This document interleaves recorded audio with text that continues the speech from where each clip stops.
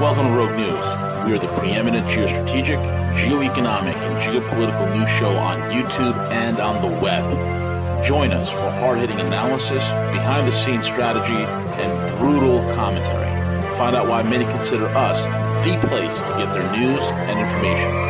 Check us out, roguenews.com.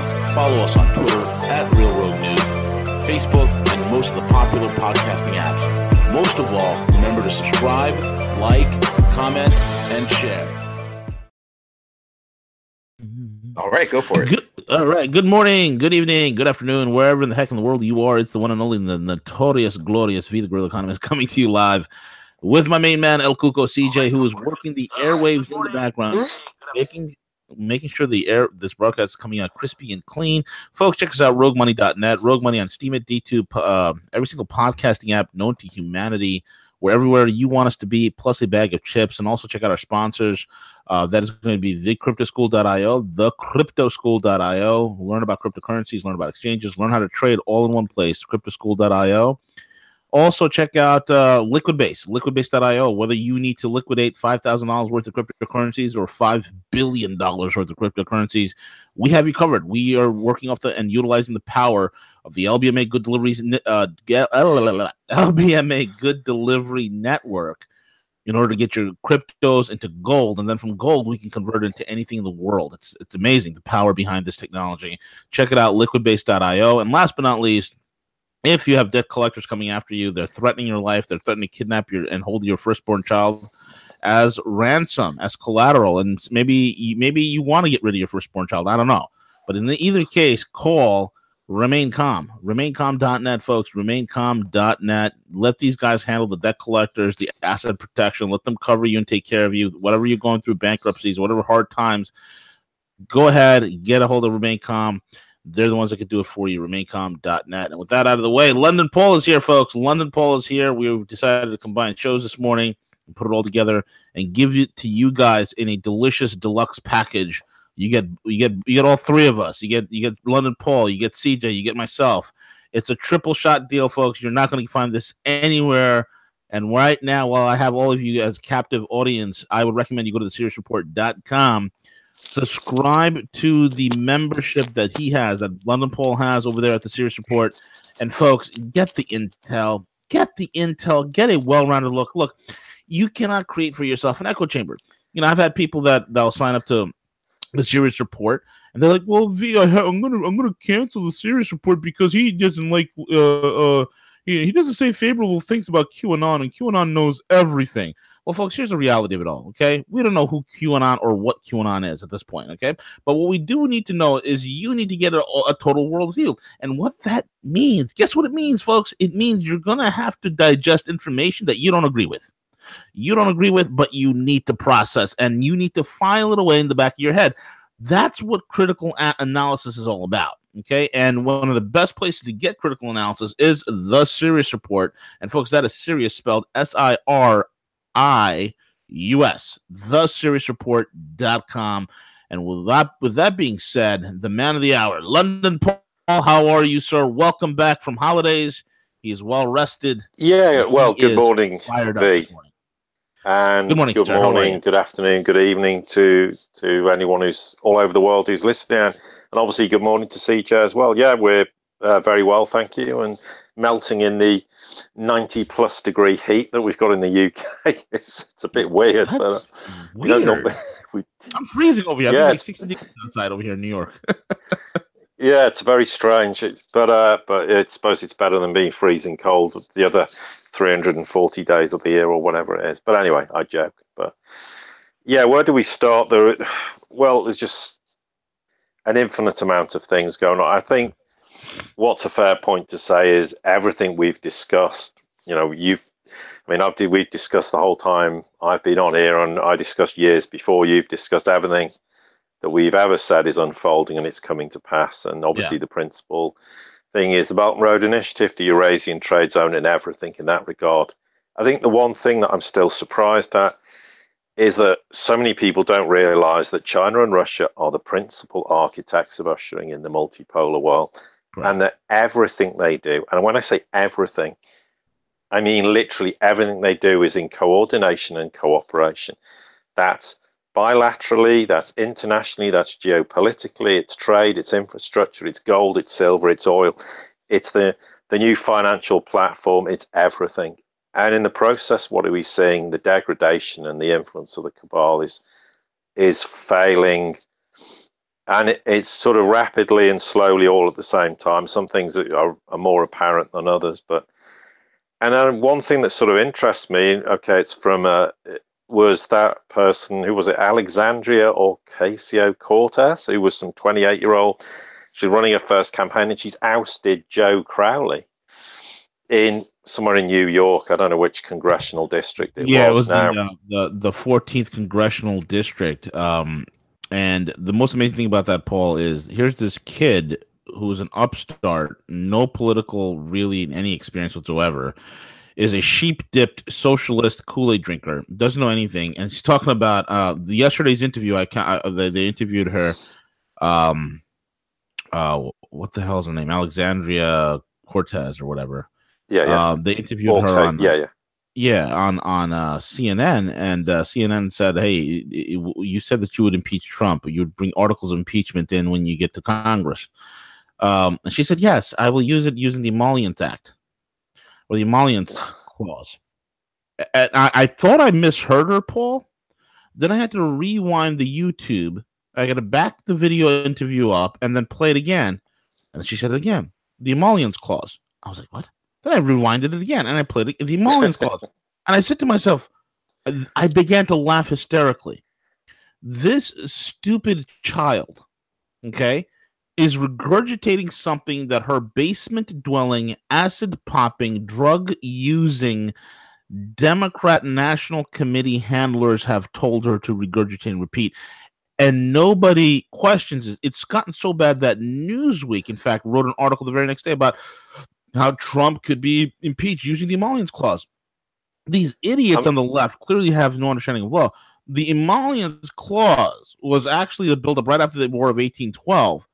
Well, it was probably one of the reasons what caused, amongst many reasons, the War of 1812 to begin with, the last British-American conflict.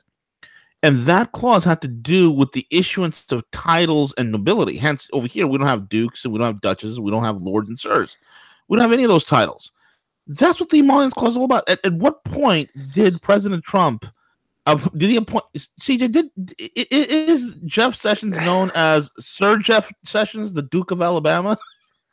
No, he's Lord Jeff Sessions.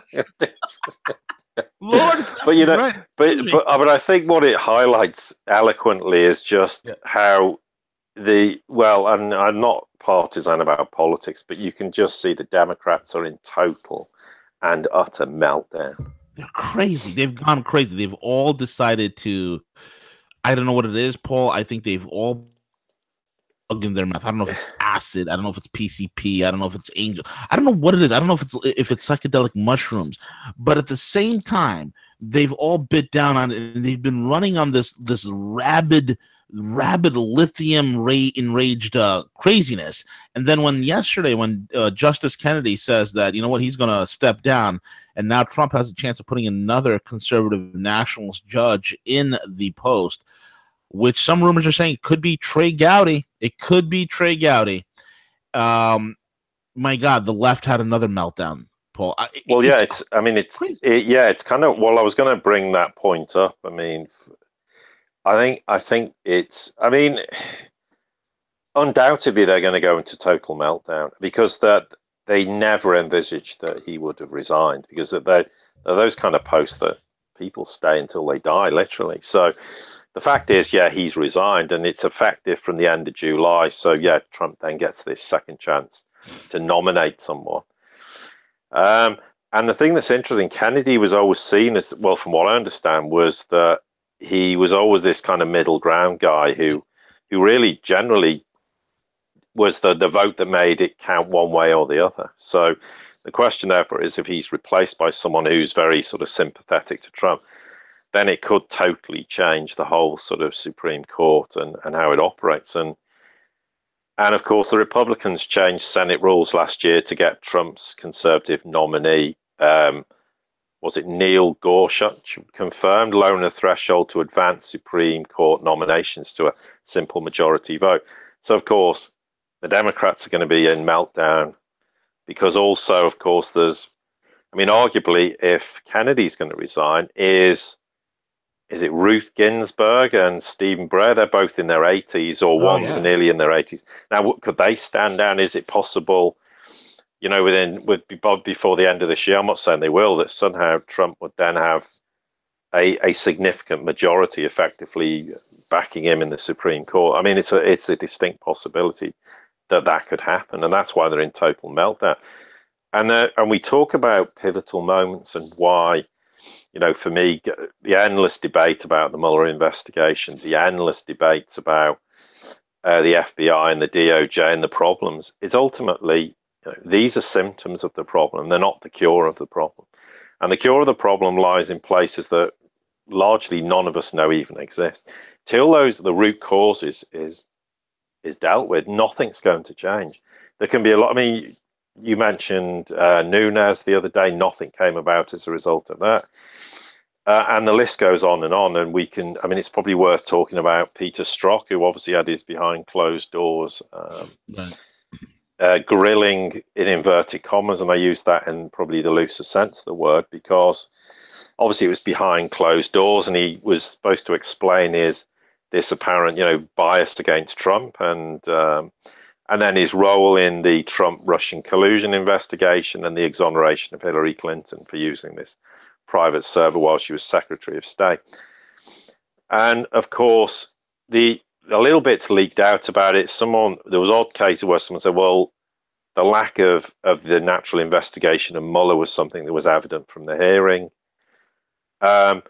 There was also comments that it was a waste of time because Strzok just didn't say anything. He kept hiding behind a classified information clause. And apparently he took 3 FBI investigators who told him not to disclose anything and basically don't answer any questions. Now, the story goes that apparently this is a behind closed doors deposition. Then there's all the classified information to sort out whatever that actually ends up meaning. And then there's going to be a public hearing eventually. But the question is, what is any of this going to achieve? I mean, Horowitz is supposed to release another report. I think there's a lot of this idea that the last report was redacted in some way, but it wasn't redacted publicly and people didn't know about it. Well, I think the reality is there's another report on Strzok that's due at some point, in his role in the Russian investigation and the use of obviously the FISA warrants to target, for example, Carter Page. There's supposed to be a report on that. But again, when does any of this get acted on, and does it even get acted on? I mean, Strzok could do it. There could be some public meeting or public, testimony. Is it going to achieve anything? And I think until you get to the root cause of the problem, nothing is going to change. I know people get very despondent by me saying that and saying it doesn't, they don't agree. Well, fine, don't agree with me. But the question is, well, if we're sat here in 3 or 4 months having the same discussions, because we all know where the problems are, but it's actually getting to the point that somewhere in the US government structure and the legal system, that those people who are responsible are actually brought to justice. They're adjudicated properly, rather than all this kind of high octane rhetoric in the press, and then everything dies a death. I mean, what's going to happen with Strzok? Are we going to suddenly in 2 months say, well, that died a death and nothing came of it? Till something actually gets done that acts on the obvious, and Horowitz's report certainly was very obvious in terms of what it was saying, but it's acting on that, and subsequently there's going to have to be a whole bunch of more investigations that are going to take how long to achieve, but ultimately it will get resolved. It isn't going to get resolved as quickly, I think, as people imagine. Yeah. You have the situation here, which I find to be absolutely incredulous. This whole Comey investigation and this whole Mueller the investigation into Comey. And now, Paul, just yesterday, the news wires, the media sources are out there saying that, and this was the headline, Mueller to now focus on Russia collusion. So the question becomes, what the heck was Mueller doing for the last 18, 19 months? What was he doing? Well, precisely. I mean, I think essentially, if there's any reality to that, they're obviously just looking at everything and anything in any way that they could question Trump's impartiality. Maybe he could, in some way, they could, end up in instigating impeachment. Again, they're just trying to find anything. And of course, it's probably a great point to now mention about the fact of Bolton's visit to Moscow to meet Putin. And now, obviously, there's been confirmed that Putin and Trump are going to meet in Helsinki on the 16th of July. The location wasn't really much of a secret, but I mean, obviously, we're talking 2.5 weeks off now.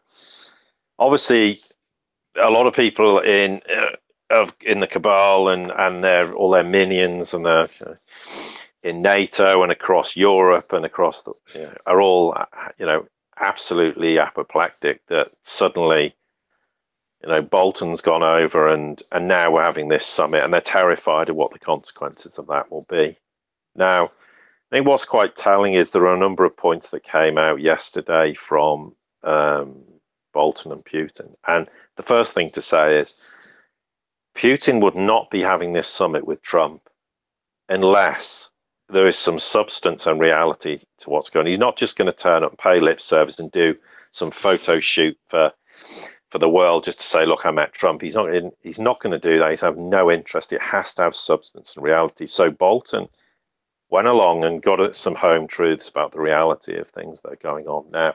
Obviously, it's primarily he's just visiting to set the stage for a summit, and there's going to be some preliminary discussion around the topics that would have come up. I mean, they admit they said they discussed it. They're disgusted. Maybe it is disgusting, but the strategic stability in the world. They talked about the control of nuclear armaments and disarmaments, and then they focused on regional issues like Syria, Ukraine, North Korea, and the US decision to leave the JCPOA, and obviously relating to the Iranian nuclear agreement.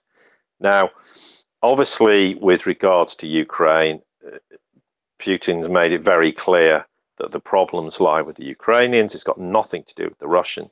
They are the ones who won't implement the Minsk agreements, which is why the world keeps going, well, until Russia implements the Minsk agreements, we're not going to remove sanctions on Russia, even though the fact is the Minsk agreements don't even apply to Russia. It's got nothing to do with Russia, but it's just an excuse, as we know. Putin also made strenuous statements to the effect of, we didn't interfere in your elections, and for goodness sake, just stop going on about the fact that, Russia's made attempts to exert influence on the US elections. There was discussions with Bolton regarding US-Russian relations in general. There was no mention and discussion of sanctions, because what's the point? Sanctions aren't the issue. That's just another symptom of a far bigger problem. But let's put it this way. Bolton went away under no illusions that unless there is real progress with the US on Syria, on Ukraine, on North Korea, and the JCPOA, then there's no point having a summit. And if it turns out to be a complete farce, then Putin will just walk away from it and will have nothing to do with it. And they can't be any more strange. This has got nothing to do with the idea that Trump's just going to show up for a photo shoot, because Trump doesn't want to do that either. But of course, Putin knows exactly Bolton's track record and history. He's fully aware of his role in terms of geopolitical instability across the world in working in previous administrations. But of course, now the question is, okay, so when Trump and Putin meet, what exactly is going to be discussed? I know there's this lot of idea out there that there's this grand collusion between Putin, Xi, and Trump, and there most certainly is not. They've always been very clear, China and Russia. If Trump plays ball, they know that what he's trying to do. They're fully aware that in reality, he's trying to drain the swamp, remove the cabal, and move the US in a different direction. But all the while that he's involved in processes in the likes of Syria, which are contrary to that, and do, rightly or wrongly, whether Trump's, just very badly advised, which I think it largely is, but there's the Russian-Chinese view is there's too much neocon influence inside the Trump administration now on foreign policy.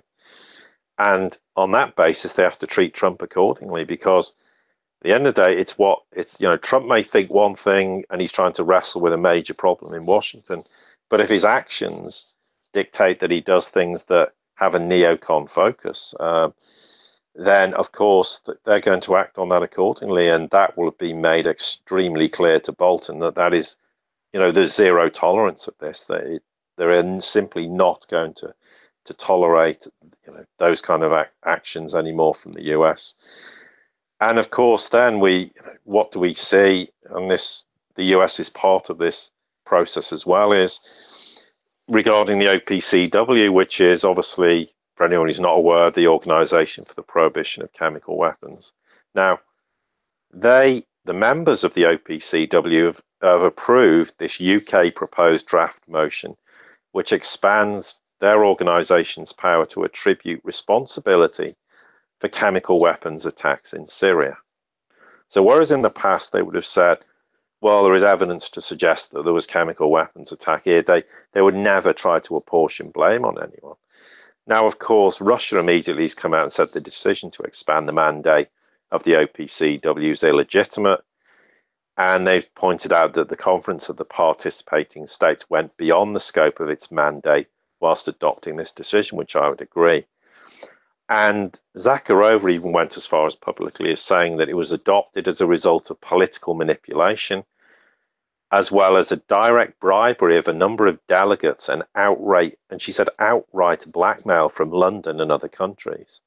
Now, of course, Moscow rightly doubts whether this, the Chemical Weapons Convention or the OPCW could even really have any authority going forward after the expansion of its mandate. And they've said, of course, a lot depends on the practical behavior of countries such as the US, the UK, and their allies, and of course the organization secretariat at the same time. Now, obviously, yesterday's vote, in essence, I think it's a very serious blow to the Prohibition of Chemical Weapons Convention and the OPCW itself, because obviously to give them powers to determine the perpetrators of chemical weapons attacks really, in essence, threatens the whole system of international relations. And we may argue about the whys and wherefores of the United Nations, but ultimately, previously, the UN Security Council was only qualified to make such judgments. And we already know that Russia and the OPCW differ on the issue of chemical weapons attacks in Syria, including obviously the latest ones in Douma. Now, when I see all this happening, it immediately sets major alarm bells off in my head, because if it relates to the OPCW's ability to determine who was responsible for a chemical weapons attack, what do I immediately think? Well, let's watch for the bogus framing of Assad going forward with further chemical weapons attacks in Syria. That's the natural progression of this judgment. And we've talked about this previously, the risk of it, and what do we find?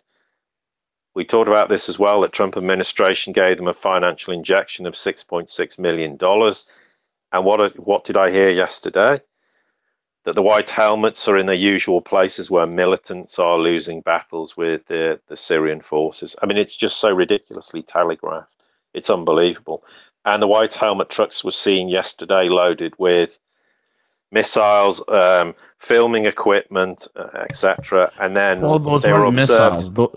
Those aren't missiles, Paul. What they are large syringes that are used to inject the entire swath of people that are maimed, hurt, or injured. That's what the white helmets are there for, Paul. Those aren't missiles. Those are syringes. They're carrying medical equipment. Right. Well, that's probably the explanation, Kevin. Yeah. And of course, there was people who observed them putting all sort of powder and liquid into warheads. And the white helmets then left to a number of locations, including Idlib, and which is terrorist strongholds. So, what's the odds we're going to see another false chemical weapons attack in Syria, and then all manner of bullshit coming out about why it happened and what happened, and then what's the US going to do? What's Trump? Because Trump administration set the bar that, well, if it's proved that there's chemical weapons attack in Syria, and Assad's responsible, then we're going to launch missile attack. Well, seriously, do they? I mean, I think that's some topic of conversation that would have cropped up with Bolton yesterday, that we are aware of this and it better not happen. Now, of course, the problem is that the US administration doesn't have control over these organizations, rather like they don't have control over the so-called rebels who at one time were fighting the US cause, and then a lot of them left. They joined Daesh. There was other instances where they were selling weapons to third parties, and they didn't do anything they were supposed to have done. No surprise. I mean, no one should be shocked by that. But the question is, the argument is, what control does anyone have over the white helmets? I think it's highly questionable whether the US has any capability to do that. But you can be sure that this ratification allowing the OPCW to apportion blame on a nation is all telegraphed for another false flag chemical weapons attack. And why are we discussing this? Because it's good to get all this out in the public. I'll probably have to put an article up on the website about it, because the more it gets out there, sounds ridiculous, but believe it or not, it makes a difference that it stops these things happening. Because when it's in the public domain before it happens, when something happens, then people start to ask questions. And it's good now, finally, that the Russians are saying, we're aware of this, we're aware of these things happening, and we're not going to tolerate it more. In days gone by, diplomacy meant nothing was said about it. And that was to the detriment and allowed a lot of these false flag events happening. So it's something that would have undoubtedly been part of the discussions with Bolton, as would have been the issue of the US and their involvement with so-called rebels and what they're doing, and also in these de-escalation zones where even Daesh operatives are running to hide in them.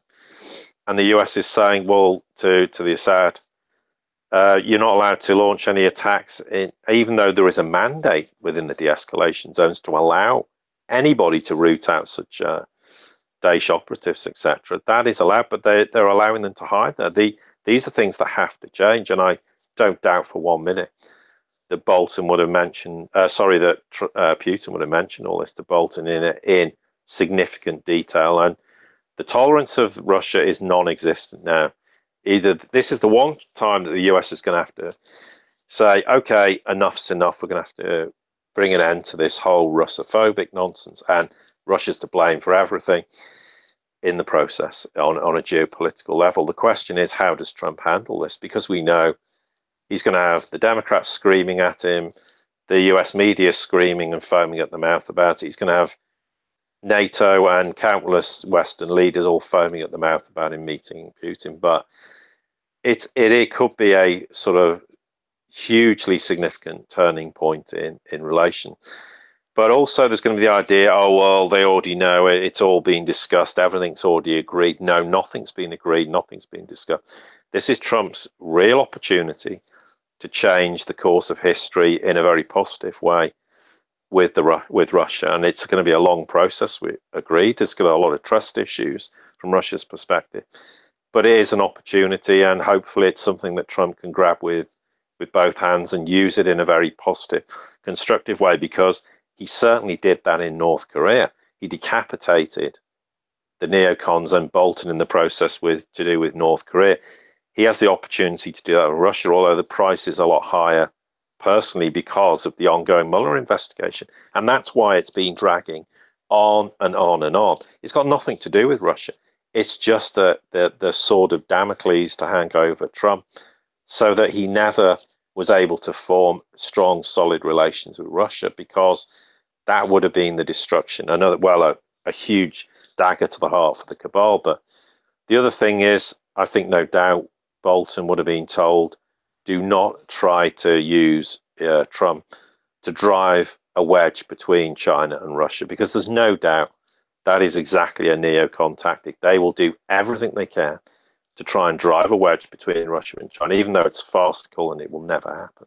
But undoubtedly, that is something else that would have been certainly in their thought process, that, okay, if we're going to get Trump to engage, then maybe we could leverage him to try and, drive a wedge between the Chinese and the Russians, because there's no doubt they're far more fearful of China now than they are of Russia, even though they should realize that they are joined at the hip. And as we said, everything they do geopolitically is discussed and coordinated in every single nation. That's why if you look at what they're doing across Africa, what they're doing across Eurasia. It's all in coordination. It's all in agreement. They never step on each other's toes because that level of agreement exists. I mean, notionally, I don't think in the history, I mean, I can't talk about ancient history because I don't know, but certainly in modern history and in modern time, you will never see two nations more closely joined together than the Chinese and the Russians.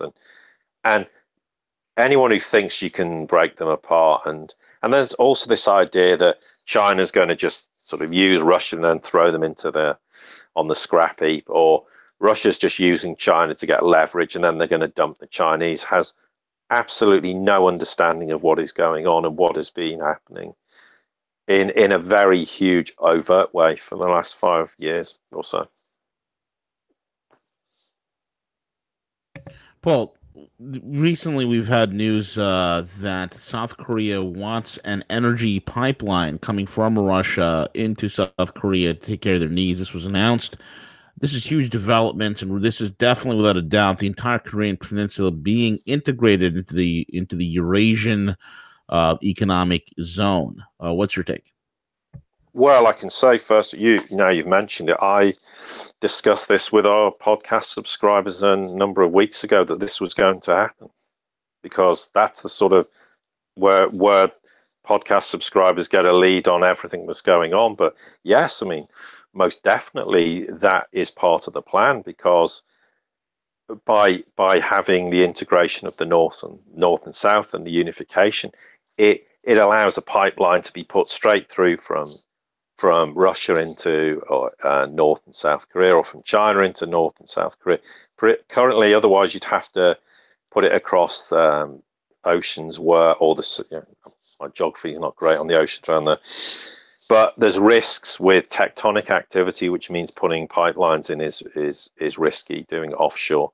But in terms of onshore, yeah, absolutely. It's the integration of North and South Korea into the Eurasian trade zone.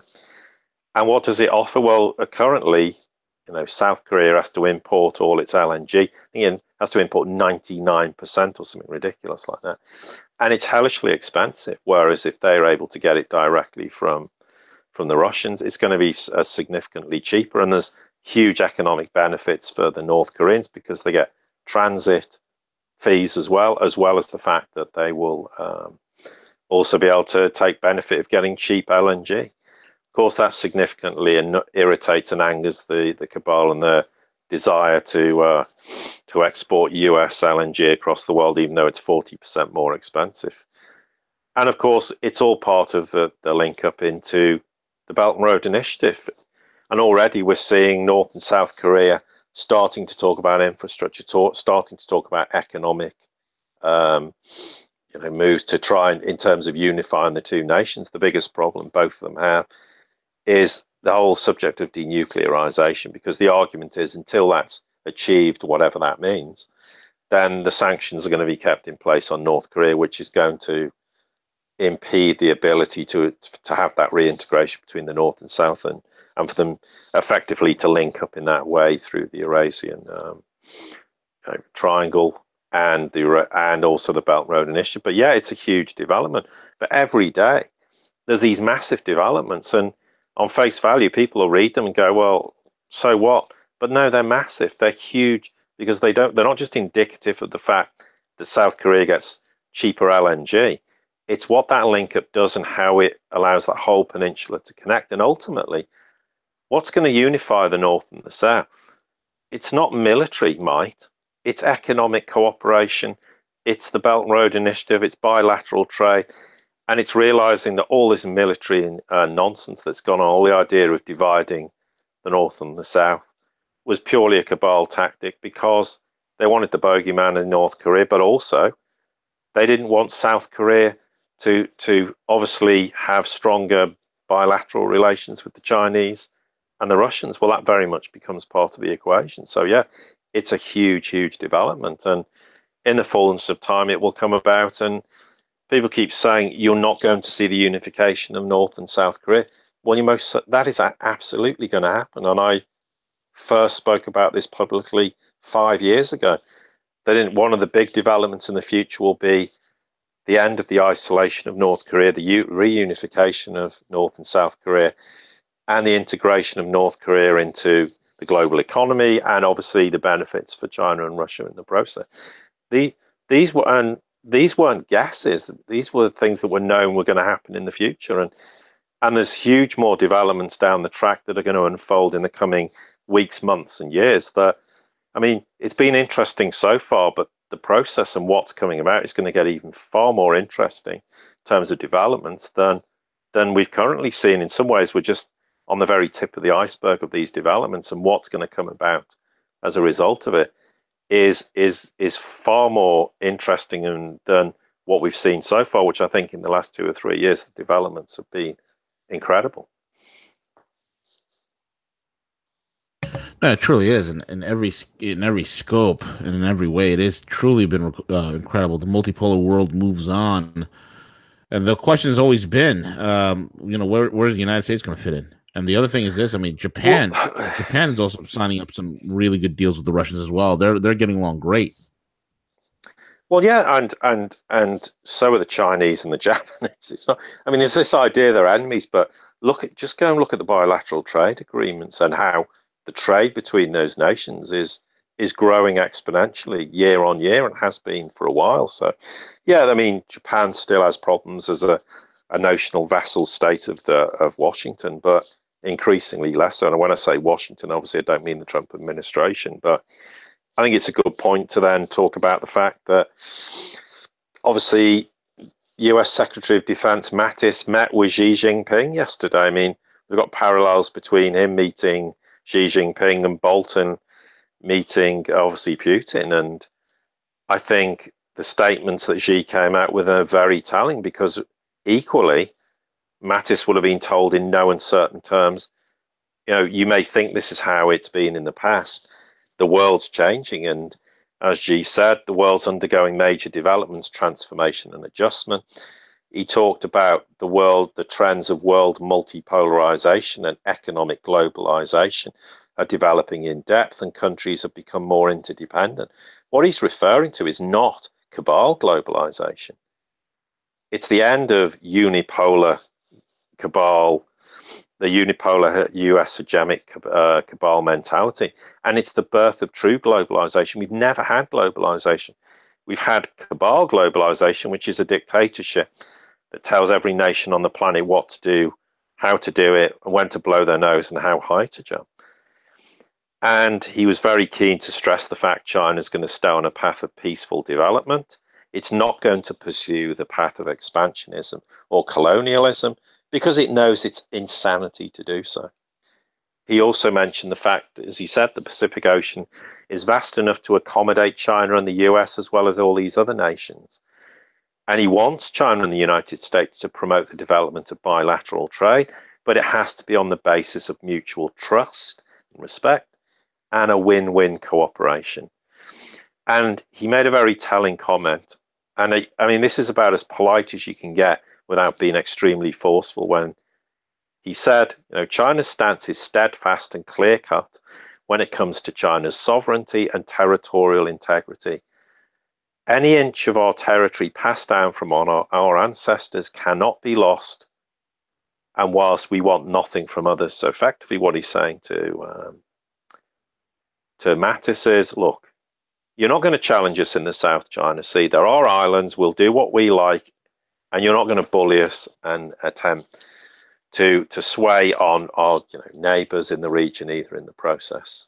And he also mentioned the fact that military relations have maintained this sound momentum in recent years. And he said that real experts on military affairs don't want to employ military means to solve issues. So he's effectively saying, look, we have the military capability, but the important fact is we're all for diplomacy. That's what we want with the US. So we don't want to get into conflict. We want to resolve all the doubts, misunderstandings, the lack of judgment that's come about between our relations. And they want to strengthen communication, increase trust, deepen cooperation, and manage and control all the risks between their military. And therefore to act as the basic sort of, effectively the cornerstone of bilateral relations going forward. Now, Mattis attaches great importance to relations between the two countries. But, he also says, well, I'm guided by heads of state and in the two nations. So is he offering an olive branch saying, well, Trump's got a view on China, although perversely, of course, Trump's view on China economically is utterly flawed, as we've said, and we'll come to that in a minute because there's some other examples of why this is becoming a problem.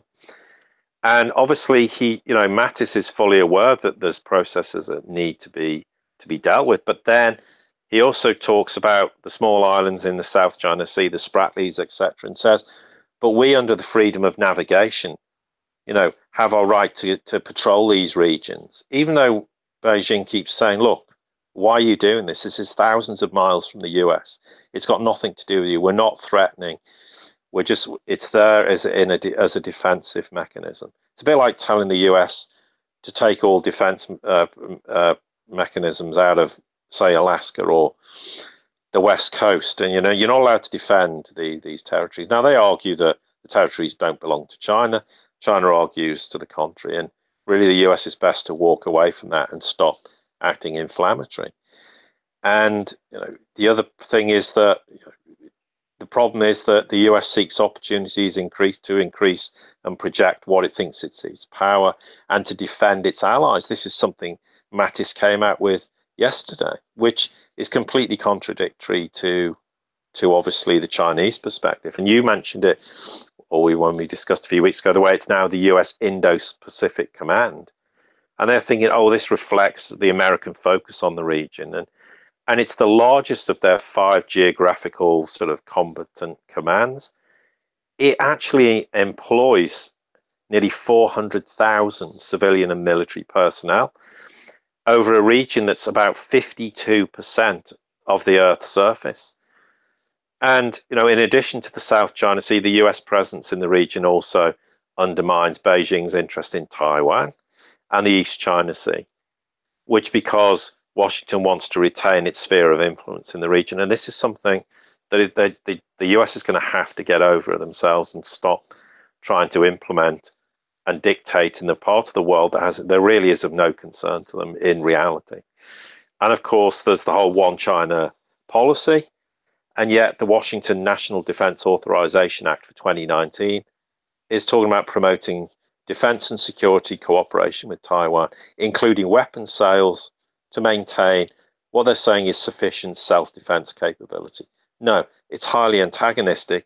It's meaningless. It's pointless. It's more wasting billions and ultimately trillions of dollars in parts of the world they have no reason to be there, except in this juncture, they're just antagonizing the Chinese. So Mattis is made fully aware with the meeting with Xi that this is not acceptable. Now, in terms of trade and the whole tariff situation, what do we find? Someone informed me that in Kansas, there's sorghum crops that are basically just lying around outside grain elevators. Why? Because China said, we're not going to buy them from you anymore. We're going to buy them from Venezuela instead. There's also reports there's people in farming communities that are committing suicide because they're financially ruined. Now, it's not solely caused by the problems associated with these trade deals, but this certainly is making things worse. And what do we also see? China is devalued the yuan by about 6% since the trade war debacle started. Effectively, that increases. That's like putting a tariff of 6% on US products, because interestingly, up until recently, they hadn't devalued the currency against other currencies, only the dollar. And then what we find in relation to South Carolina, someone brought this to my attention, that obviously in South Carolina, they have a lot of international business. There's a Michelin tire, French tire manufacturer. It's got its North American headquarters outside of Greenville. Obviously, it makes tires for cars, buses, etc., etc. There's a manufacturing plant for the South Korean, Samsung, that opened last year. That's about an hour's drive from Greenville, where they make washing machine. But the biggest development is that the crown jewel for there is the BMW factory in Greer. Now, that's obviously the most productive assembly plant in the world, the one in Greer, and it's the only one in the United States. And every BMW crossover SUV is now made in South Carolina. Now, what does Trump do? He's in South Carolina on Monday, and he mentions BMW and all the issues to do with, because obviously Trump's threatening the European Union with 20% tariffs on car imports. Yet BMW builds its non-crossover SUVs in Europe and then ships them to consumers in the US. Yes, that's true. And yeah, they sell a lot of vehicles in Europe, but it's in America where the demand for crossovers is highest. And it's great business for BMW to make them in the US. It's great business for South Carolina. And also in South Carolina, they've also attracted foreign automakers to locate their plants there. Why? Because it has relatively cheap labor costs. It's got a better business environment and a low cost, high standard of living. There's also the nearby port of Charleston. And the result of the plant opening nearly 25 years ago is that thousands in upstate South Carolina are employed by BMW.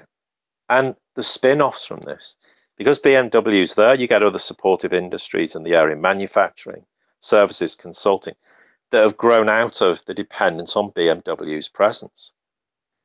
And you've got, between Greenville and Spartanburg, there's all these industrial parks that are directly tied to the fact that BMW has this plant in Greer. But to Trump, BMW and other car manufacturers have contributed to the US losing $150 billion to the European Union. But what he's referring to is a trade deficit. But it doesn't assign a value of what the US has lost, because its investments by foreign companies like BMW that's actually reducing the US trade deficit. So in the process, if they cause major problems and BMW pulls out, it's going to cost thousands of jobs. It's going to significantly impact the economy in that region. And here's the other point. We talk about the midterms now. We all know a lot of Trump's voters were in the so-called Rust Belt. And in South Carolina, he got around 55% of the vote. And that is obviously buoyed by the fact of all the trade and this globalized economy now. The fact is, what happens if BMW pulls out, or other European companies operating in South Carolina or elsewhere in the US decide to do the same? Is this going to impact the vote on Trump when they see their jobs being lost? I mean, Harley Davidson said they're going to move some of its motorcycles to Europe in response to these retaliatory tariffs. Well, the same thing applies. Trump suddenly goes, oh, I'm a bit surprised Harley Davidson's doing this. I'm not surprised. It's the least surprising thing about the whole issue of tariffs. And what we've highlighted again, putting these tariffs on is directly impacting. I mean, we talked about South Carolina as one example. But this is something also that undoubtedly Xi would have talked to Mattis about and said, look, you're going to end up damaging your own economy. There is a simple way around this. We don't need to have tariffs. We just need to end up having free trade agreement between nations. And also in the process, you need to start to integrate in the Belt and Road Initiative, which comes back to your original statement, that we've come full circle there. That's precisely what the US eventually will do. And the sooner it does it, it will give stability to the US economy. It will allow more foreign direct investment in the US, which will stimulate growth and jobs and improve the US economy, reduce the trade deficit, and give the US some solid foundation going forward. Where at the moment, the trade deficit's only going to grow in the more they antagonize nations. I mean, effectively, it's become almost like the US is now, economically, it's become the US against the rest of the world, because nations are now starting to say, hang on, you putting these tariffs on, even though they may not be directly affected, they're going, okay, we're going to put tariffs on you, because they're now so concerned about the backlash and the repercussions of this. This is just not a sensible strategy. And it has to end. Now, hopefully, Mattis talking to Xi will have gone some way to addressing this point. And the US has a rethink. And I think to some extent, Trump has already started to go, hang on, well, maybe we need to look more about the foreign direct investment of Chinese companies in the US. Maybe there's a slow regression away from this all-out trade war, which is effectively what it's becoming.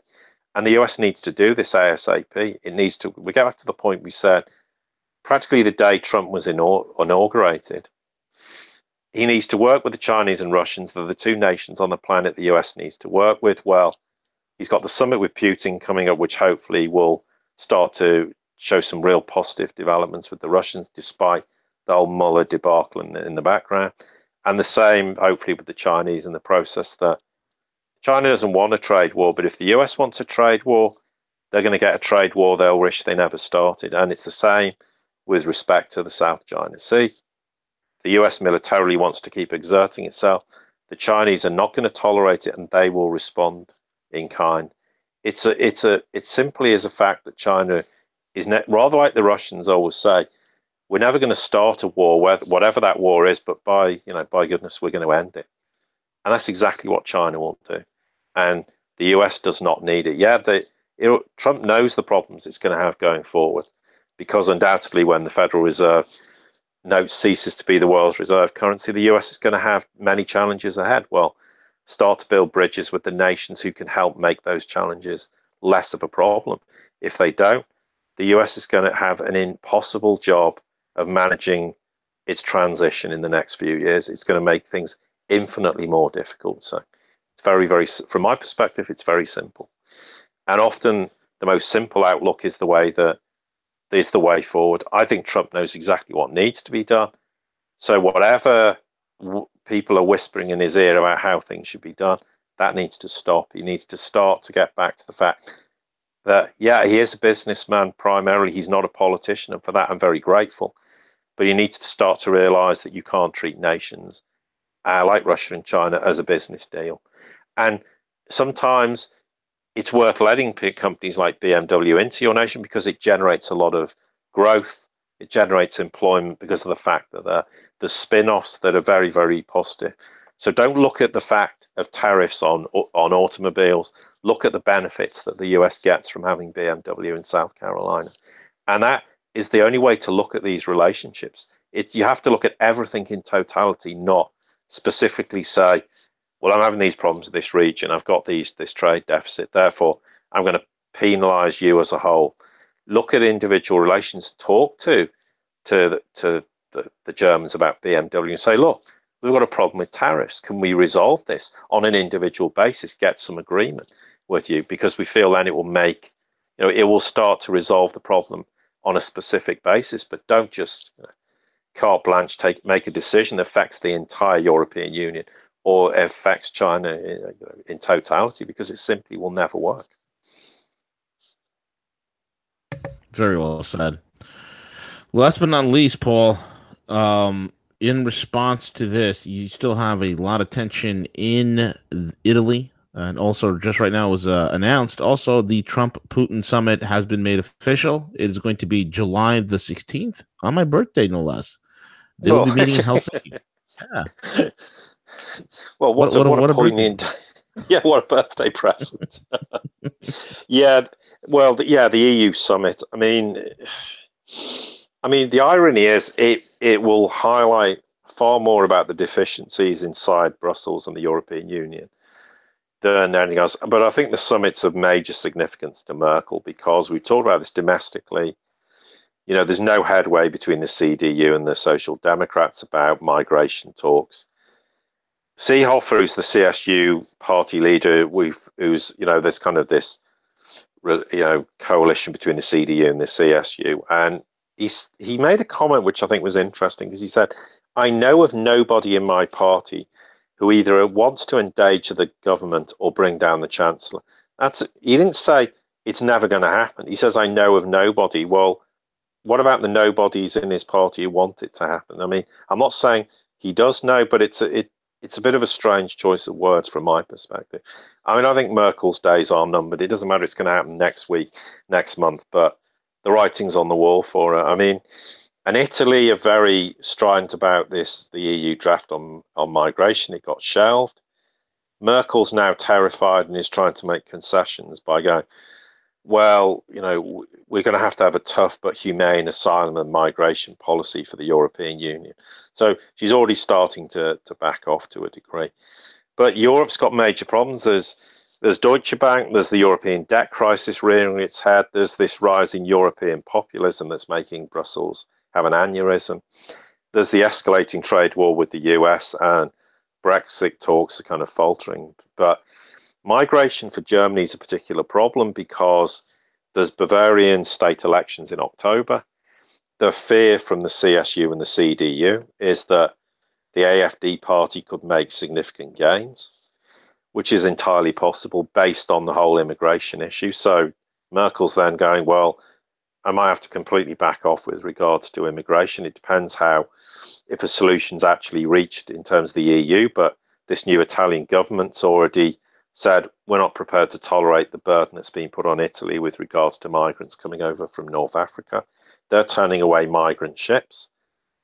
And of course, we have all these platitudes coming out from Brussels going, well, we're having this frank and open discussion about migration, although the reality, there's never any concrete consequences or conclusions ever agreed.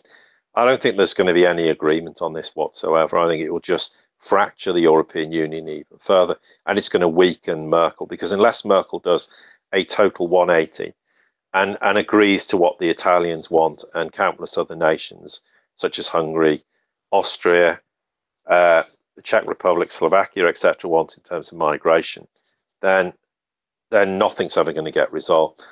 The whole Brexit thing is becoming, I mean, whilst it's not an issue from my perspective, it's interesting because, you know, the whole issue now is about this Irish border between the north and the south. For anyone who doesn't know, the south of Ireland is obviously part of the European Union, as is the north, but the north's part of the UK, and the south's an independent nation. It has the euro, and Northern Ireland has the pound. Now, you've got free border movement between the two countries, but the argument is when Britain leaves Brexit, you're going to have a proper border, because otherwise the risk is you're going to get people all flooding into Ireland who'll then flood into the UK, and that'll be a sort of route for migrants. And that's the bit, you know, whether rightly or wrongly, whether that happens or not, that's a big sort of bone of contention, what happens with the Irish border. And May is saying, well, we're going to provide some more vision on and there's a white paper coming out at early July. Well, I don't think it's going to mean anything. I mean, you could have resolved the whole Brexit issue in about 4 weeks. It was very simple what needed to be done, but it highlights once again the deficiencies of the UK government, and it also highlights the deficiencies of the European Union. You've also got, as we say, all the tariffs on autos from the EU, and then, you know, the EU is going to put countermeasures in. They're going to have a discussion about that and do absolutely nothing, because they haven't got the foresight to sit down and actually resolve this matter in an intelligent way. The EU budget's a major problem because Germany and France are miles apart. That's in terms of the budget size and also what it needs to be spent on. I mean, they're talking about, well, we want investment to have structural improvements in an economy of nations that are all bust, including the whole financial system. And then they're talking about, well, we want to have a budget for macroeconomic stabilization. Well, how do you stabilize a basket case fiat currency and a basket case European Union that's broke, bust? I mean, it's actually totally farcical. So the summit's going to come to an end. Probably nothing's going to get agreed on. It's just going to highlight the deficiencies of why the European Union is frankly an utterly failed project for all the reasons we know, and why the European Union, as it will be in the future, which is going to be about nations working together in bilateral cooperation with free trade, win-win cooperation, no dictatorship from Brussels in terms of rules, laws and regulations, and exactly how the European Union was sold to everyone as the European common market before they stripped the edifice and the reality of what the European Union was always going to be. And they fooled countless nations in the process to integrate that. But it's worth pointing out as well that Britain's intransigence over Brexit, over the European Union, was a major thorn in the side of the cabal. So whilst lots of people believe that all the evils of the cabal reside in London, and they don't. They absolutely don't. The UK has been a major thorn in their side with regards to the European Union in terms of rules, regulations being adopted. They were forever thwarting things to be implemented. And by the way, I'm not suggesting the UK is perfect and wonderful and is not responsible for things. It most certainly is. But there are some things that they get blamed for, they're not responsible for, and there are things they're never blamed for that they are responsible for. But I think that the whole Brexit vote was the one good thing that came out of it. It was the beginning of the end of the European Union as it is now. It started to highlight the deficiencies, and in a way it's great that the whole negotiation process has failed, because it's highlighted the incompetence and the stupidity, and it woke other nations up to the fact that it was a dictatorship, because any nation should be able to stand up and say, do you know what, we're going to leave. We don't want to be part of this union anymore. We want to reassert our sovereignty. When they realised that wasn't possible, they started to make nations back away from the European Union. And that's why we're now starting to see the beginning of the end of it. The problem is, nations have woken up too little, too late. They should have woken up to this a decade ago. And when we had the financial crisis, that should have been the wake-up call, and they should have looked to get out and extricate themselves from the mess. But because it is too little, too late, they're going to suffer the backlash of all the problems in the process. But at least there is a recognition that it has to end, and the EU summit will resolve nothing. It won't change anything.